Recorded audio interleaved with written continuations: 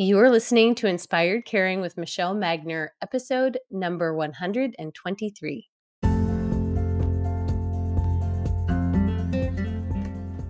Hello, welcome to Inspired Caring. I'm your host, Michelle Magner.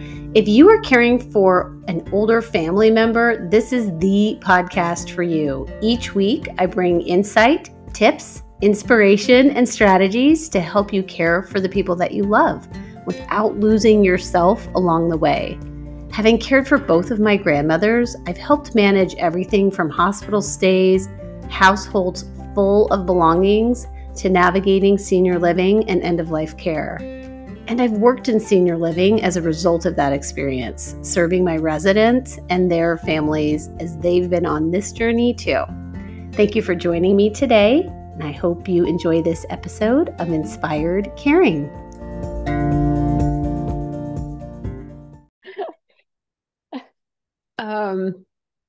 Yes, so we're going to get going with Dr. Shillcutt because we've already dove into some of the rawness and vulnerability that comes with being a family caregiver. And I am grateful that she has shared very publicly her recent family experience losing her brother-in-law, Tej. Is that how you pronounce his name? Yeah. Yeah. And you were saying it's just restored your faith in medicine. And I think all of us could use a little infusion in that because it can be very easy to get caught up in the frustrations with the healthcare system and medical professionals. And we're definitely going to dive into Brave Boundaries, your book, which is why you're here. I just wanted to re-highlight this because I think it's important for us to allow our medical professionals to shine. And this is their superpower. Yeah. Is being with us in these times when it can be pretty challenging for us. Yeah. Yeah. So, Michelle and I have been on this podcast for like 30 seconds before we both got really deep. But, medicine and working in healthcare and working in any capacity where you're caring for people, whether it's education or whether it's service or whether it's public service or medicine, you see it as your job.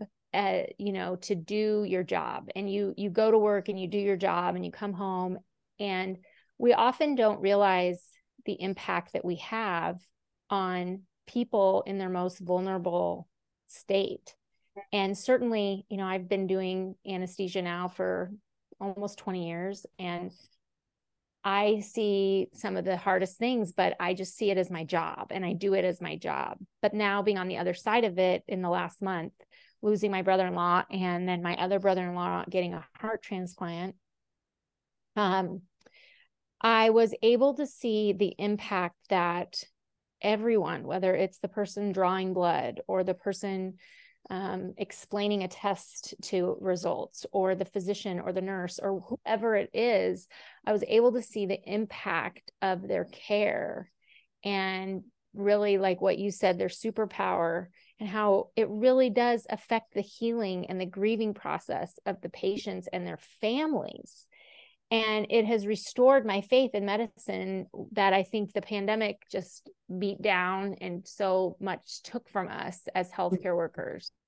Like I was, I just realized like how important the work that we do is, and how much just a smile or putting your hand on someone and just giving them a hug or squeezing their hand or just caring, going that little, asking a 15-second question matters to people who are going through that process.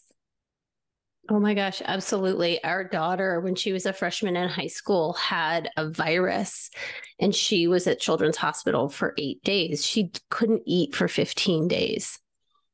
And the pain was unbearable. So we ended up at Children's, and it gives me chills. Every single person that left that room, be it the person who was in there to like tidy up their room and clean it for us, or a nurse or a physician, everybody paused and asked, is there anything else I can get for you or do for you? And it just reminds us that we're all in this together, folks. Yeah. we are all here to be part of the solution and the healing and taking care of one another. Yes, yes, Yeah. yes. So I'm It so it glad we're really talking today. yes. It really does lead us into brave boundaries, which my dog just joined me in the room. So if we hear some squeaking, she's on her way. Brave boundaries and how important it is for us as family caregivers, as family members, as people in our society interacting with one another, really do need boundaries. Mm-hmm. And this book truly had me thinking about boundaries in a completely different way than I had ever thought of them before. Usually I just thought of them in terms of me being a failure for having them and enforcing them. Like, yeah, I have no boundaries. But, you kick off in this book with explaining why I was feeling so bad about not having boundaries, like where boundaries should even have come from, and expectations that I was having around myself. I was just curious if you would touch on that. Like, yeah, why do women think that we are never really enforcing our boundaries or having them? well, it goes back to, hundreds and hundreds of years of how society has placed women and how we have been taught to engage in our world as women. And so we're not taught to have boundaries because the truth of the matter is that the world runs on women not having boundaries, right? We know that women are assigned in our workplaces unpaid tasks more than men. Men aren't even asked to do them. Women are asked to do them 9 times out of 10, tasks that someone has to do, but they're not really part of anyone's job description. You don't get paid or promoted to do. So we're very, from a very young age, just saying yes to things, showing up, being helpful, being a helper. We're taught that in elementary school. It's how to earn gold stars and how to really excel as little girls is to be helpful and to be caring and to take care of our communities, whatever community that is. And so when we set a boundary or we feel like we need to set a boundary and say, no, I can't do this, or say, this is how will do this work. I will do this work if I'm paid X amount of money, or if I'm given X amount of hours, I can complete this task. So whatever we set a boundary, whether it's how we ask someone to treat us in a relationship or how we ask our boss to treat us at work, we feel very anti-culture and we feel like we're doing something wrong. We literally feel like we're sinning when we set a boundary because it's not what we're taught to do. Men are promoted for their boundaries. When men set boundaries, they're actually looked up at like, wow, they are really confident and they must have bigger, better things to do that they're setting this boundary. So men are promoted on it and we are penalized for them. And that's just facts. That's not like, you can look at all the data and it's all there, and it's not Sasha's opinion. It's just how our society runs. So when we find ourselves as women overcompensating, overworking, overfunctioning, which is the state of most of us as women, and we find ourselves totally exhausted and burned out, and then really feeling very like afraid and like, okay, now I'm like going to snap at the next person that asks me to do something, which I don't want to do, but I've gotten here because I have no boundaries. When we find ourselves there, we feel like setting a boundary is like this monumental task that we don't have the energy to do. Right. The free labor that really stung, and what it made me realize is that other people had figured out my love language and they were using it against me. Like they were capitalizing on the fact that a little compliment here, a little ego stroke there, and I would bend over backwards for you. And even my kids have figured this out, right? Over the weekend, my daughter wanted me to wash her water bottle. Now she's home from college and I'm so happy she's here. And she said, but you do just such a good job, Mom. And I was like, oh my gosh. And I said to her out loud, you cannot use my love language against me. Love that. I love that. Well, and it strokes our egos too. That's another thing that we have to realize as, when someone asks us to do something, even if it's not part of our job description or we're not paid to do it or we don't have time or energy to do it, but they make us feel really special and they tell us only you can do it. Nobody can do it as good as you, Sasha or Michelle. You're the best person to do this. It strokes our ego and that feels good in the moment. And we want to say yes. We want to show up and we want to do the job, even though we may not have the capacity. And it would probably be best for us to say no. We end up saying yes.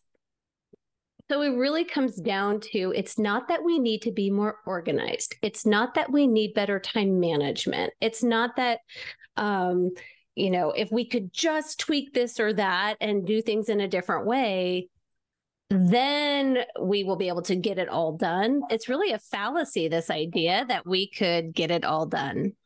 It is.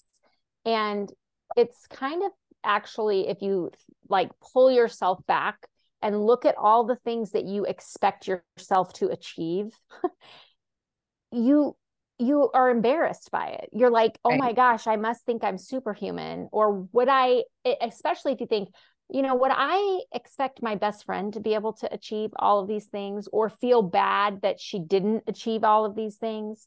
And so we just have enormous pressure on ourselves as women to make sure that we're doing everything that we're supposed to do at work and doing everything that we're supposed to do at home. And when we have to say we can't do that, we don't have the capacity, we don't have the time, or I don't get paid to do that, that's not my job.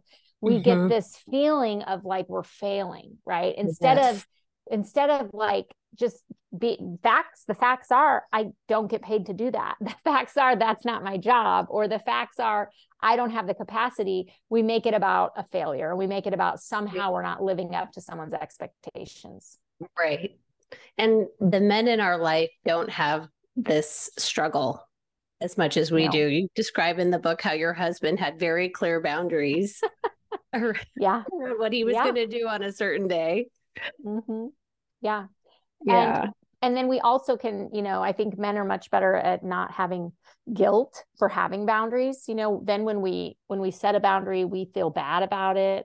We might overfunction in some other area to make up for this boundary we set, and men just don't do that. Right. So really with caregiving, especially, I find that people pleasing definitely plays a role, either with the person that we're caring for or with the care partners within the family, maybe siblings or spouses. And we get caught up in this idea that, well, I'm just not doing enough for them.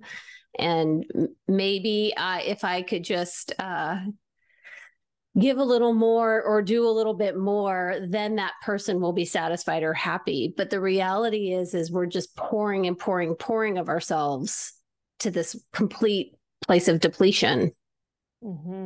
Yeah. And I really, I have a heart for people that are caregivers. My parents were foster parents when I was growing up. And my youngest foster sister, my parents fostered her for about, I think 17 years, until she went into permanent care. And so, I saw I saw the effects of that on my mom. And it, in some ways, it shaped me to not want to be burdened by never having respite care. It took years for my mom even to get like respite care, like where she didn't feel bad.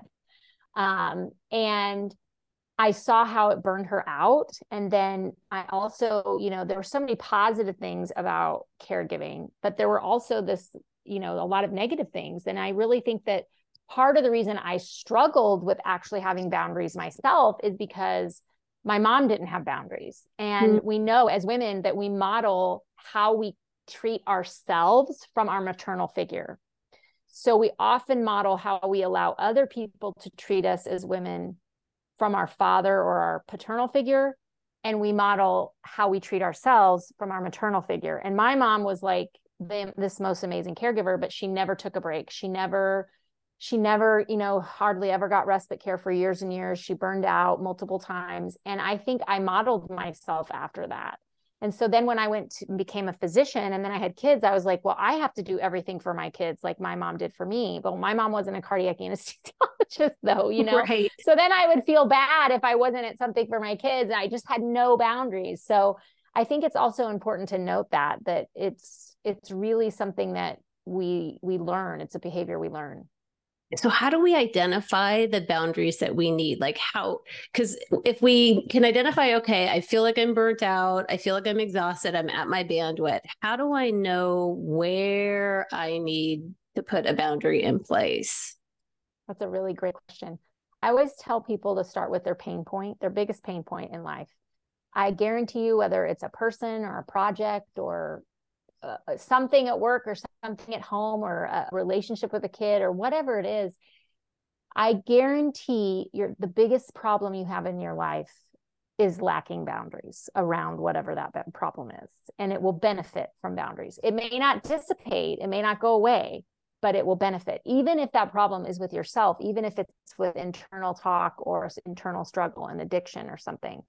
Boundaries are the key. And so start with the biggest thing that's troubling you with your life. And so many times it's because either we aren't keeping our own boundaries that we've promised to ourselves, or someone else is not really respecting our boundaries. And we may not have expressed that boundary to that person. Maybe we feel like we can't because there's a power differential. Maybe we're afraid that we're going to disappoint them. Maybe it's just always been this way. And so we don't know how to change that relationship or that dynamic.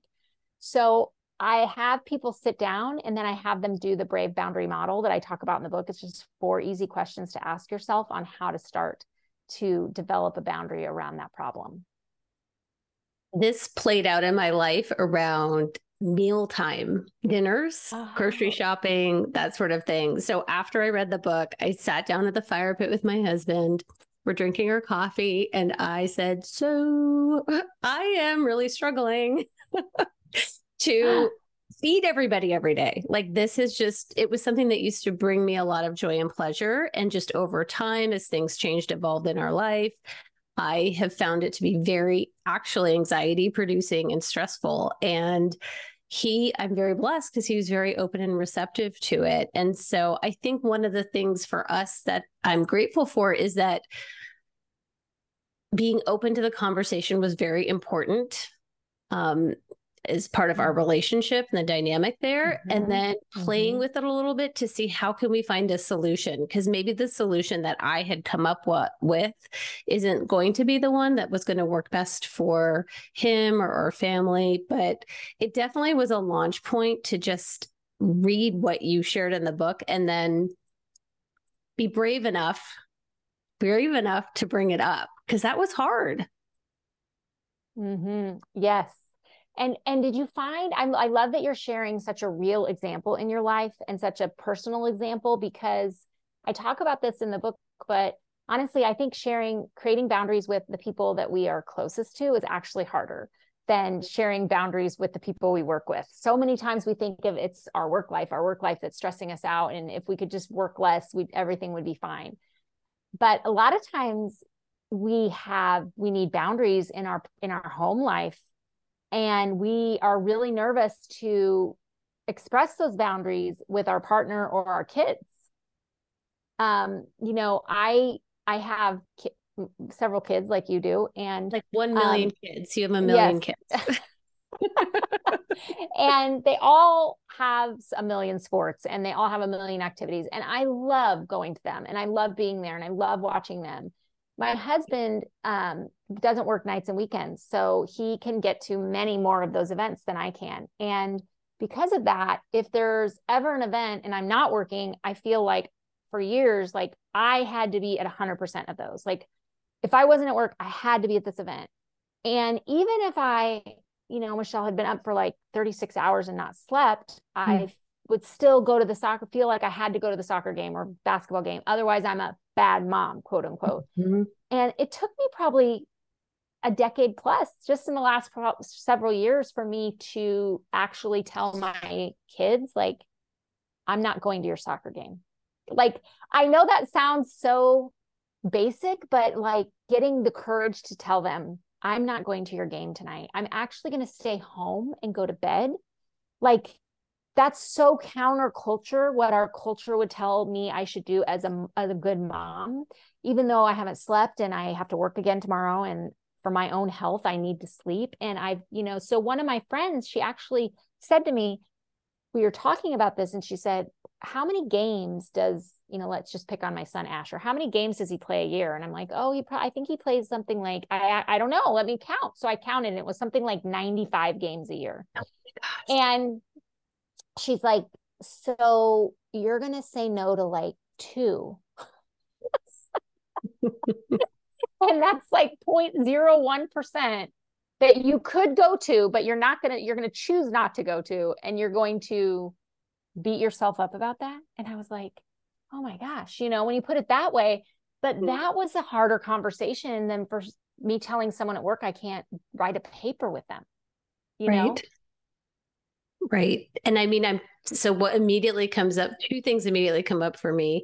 One is, if you are, let's say your family member is living in senior living right now, and you are going every day or multiple times a day, and you need to put a boundary in place on when you are going to visit, because it is really about your own restorative health, because maybe that is completely maxing you out, just to support the idea that that is okay. Like, it's a beautiful thing to know that someone is receiving good care and that you don't have to be there every minute. The other thing that came up when you were talking about your son is same daughter with the water bottle. I asked her to do something, and she said, but I already have plans with my friend at that time. She held a boundary with me. So like, once I started having some boundaries and I was building some boundaries in around my life, it was really modeling, to your point, for my kids, what that can look like for them. Yes. Oh, I love that. I love that you are so open in sharing that, because I coach a lot of women physicians and women in healthcare, and they're burned out, and their biggest problem they focus on is work and the elusive work-life balance. And they think if they do less at work, then they will have better balance. Oftentimes they need boundaries at work, but almost 95% of them need boundaries at home that they don't have, because they are working women. And so they feel like when they're at home, they should do everything that their kid wants them to do at any time of day, any time of night, whatever activity they're asking them to do. If they want them to make homemade, cookies and with icing, sugar cookies for Christmas, even if they're coming off a 24-hour shift, gosh darn it, they're going to do it because they're a good mom. And I'm like, okay, we need to talk about the boundaries at home, because the truth is, we want to raise kids that have boundaries. I love when my teenagers will come to me and they're like, Mom, it's Friday night and everybody's going to the football game, and then they're going to do this thing, and I'm really tired because I had soccer and cheer and all this stuff, and I don't want to go. And they're looking to me to say, don't go. Right. Set a boundary. Your friends will be there tomorrow. Just set a boundary. And if they're not there tomorrow, then they're not really your friends. So I want them to say, you know what, guys, for my own health, I'm going to stay home and have pizza with my parents tonight and go to bed at 8:00. Like, I want a healthy kid that's not afraid to say, that's not the best for me right now. And, sometimes my kids will even do it to me. They'll say, I know that you really want me to go to this dinner with everybody tonight, but I just want to stay home. And I'll say, okay, because I want to honor their boundaries and I want them to honor mine. So that's awesome that you're teaching them that. I refer to it as shaking the sifter. And every time I feel like I have a boundary that I'm putting in place for myself or with other people or around a specific activity, like I changed my relationship with alcohol a long time ago. And I shake the sifter, and like, not everybody's going to make it. Like, it's going to change the ecosystem of who is around me and who's in my life. So to that point, not everybody's going to be really excited when we start to set some boundaries. I Yes. love what you said. People who do not like or respect your boundaries are the very people for which boundaries need to exist. It's true. Nobody, I mean, people that don't have boundaries don't understand boundaries. Mhm. That's very key. And there's a lot of people in high positions and people who are leaders, quite frankly, that have no boundaries. And they think that the way they got there was having no boundaries. And some of that is true, right? I mean, if you are a yes person, you will get promoted. But you'll also burn out and you may not be the best leader because you won't respect boundaries that your people that are following you need or that are setting. Mhm. So oftentimes people that are benefiting from us having no boundaries are the people that will reject our boundaries the most.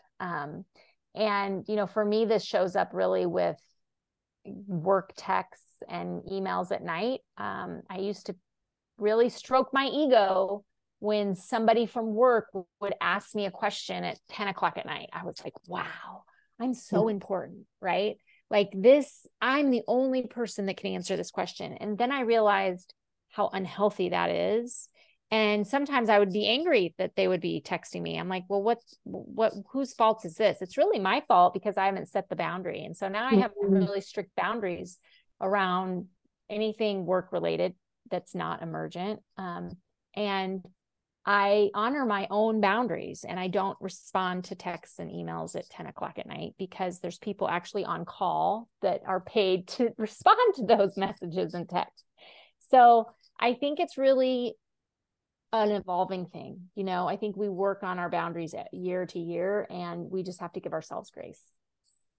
And it can be a little uncomfortable, and that's okay. Mm-hmm. Yeah. Yeah. And I always say that your wellness, there's one side is likability and comfortableness, and the other side is your well being. And you have to choose because most women that come to me for coaching, the number one question they want is, how do I stay well and be liked?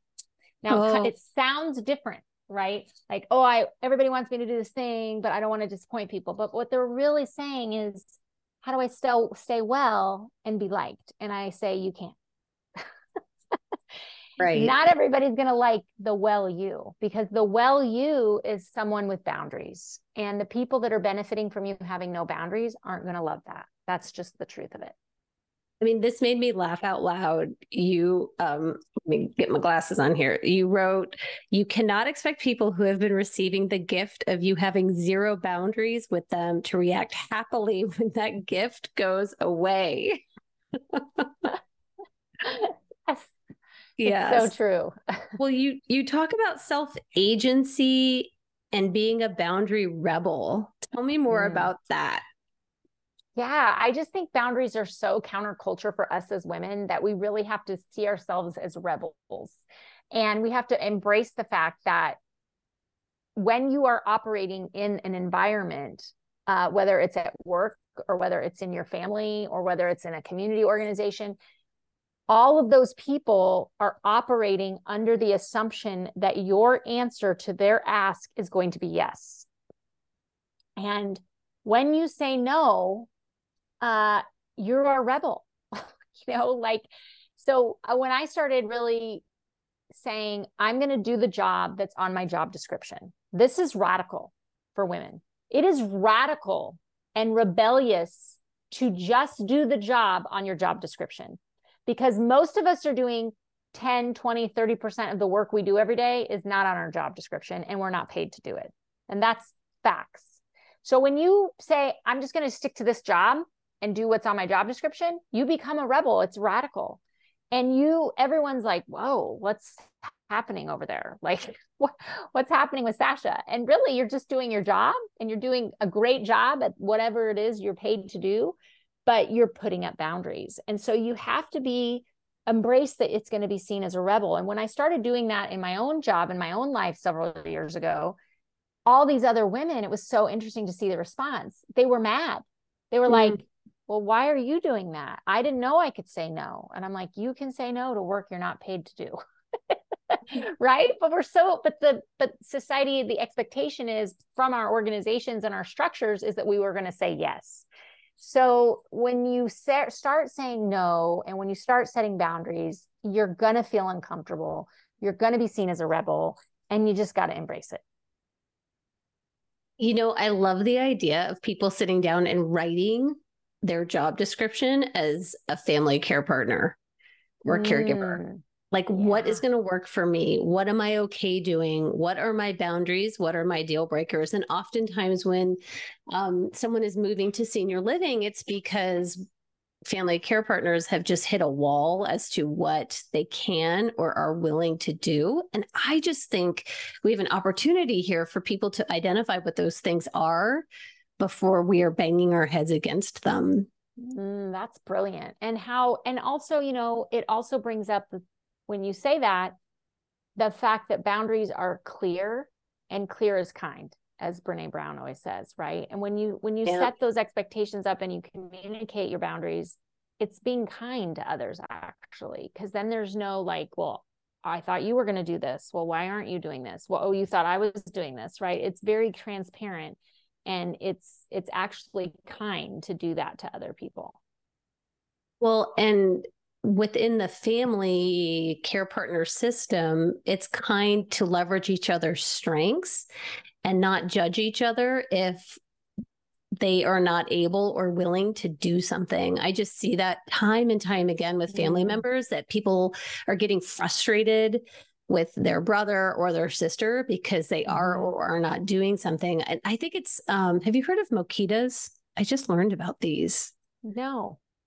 The villages in Papua New Guinea, the health of their village is measured by the number of mokitas. Mokitas are the things that everybody knows, but nobody talks about. They're like the elephants in the room. So high number of mokitas, not healthy village. Low number of mokitas, healthy village. So having these conversations as a family, first of all, read the book. Yeah.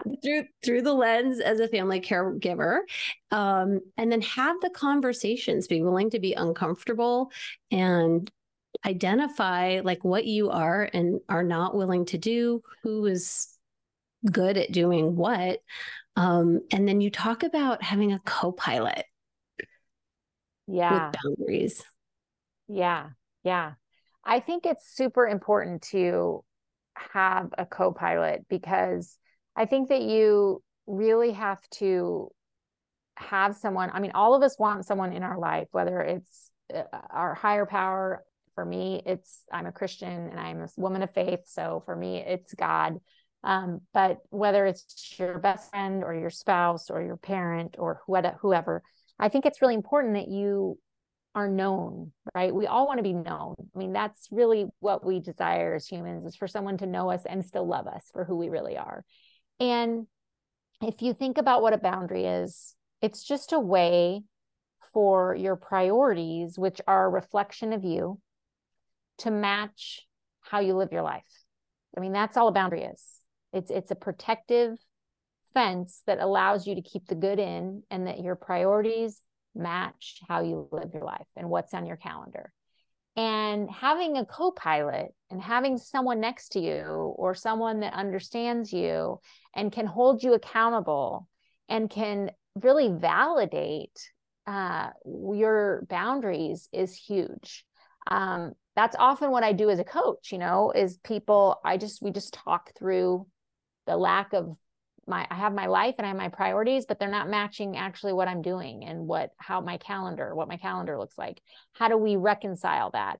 And oftentimes it's, I set this boundary and now I feel bad. Should I have not set this boundary? Is this an okay boundary to set? Is this person going to be upset with me? Am I being too mean or harsh or, too rigid if I say no to this? And it's just validating that. And so having a co-pilot, I think, is really helpful when you're setting boundaries. So good. Well, you are in the business of helping people on every front, as a physician, as a parent, and through Become Brave Enough. And you have conferences. You're the host of the Brave Enough show, and it's in the 11th season. Yes. The 11th season. And your book, Brave Boundaries, it really set my whole thinking process in a new direction. And I'm so grateful to it, because I think not only am I a better woman as a result of it, but I think our family is stronger. And I think it has helped me show up and do the things that I'm meant to do in the world as a result. So I love that. Love that. Very grateful. Any parting words for families, people who are on this caregiving journey? As I'm sure you know, most of them are women, and they are at various stages of life, typically in that 45 to 60 plus range. And just any final thoughts for them? I would say, we always hear put your oxygen mask on yourself first. I would say that boundaries are good, boundaries are kind, boundaries are life-giving. And in order for you to stay well, you really need to do what's best for your longevity as a caregiver and your longevity to stay healthy. And that giving yourself grace to set those boundaries is huge, and just be brave enough to set them. Love that. Thank you so much. Thank you.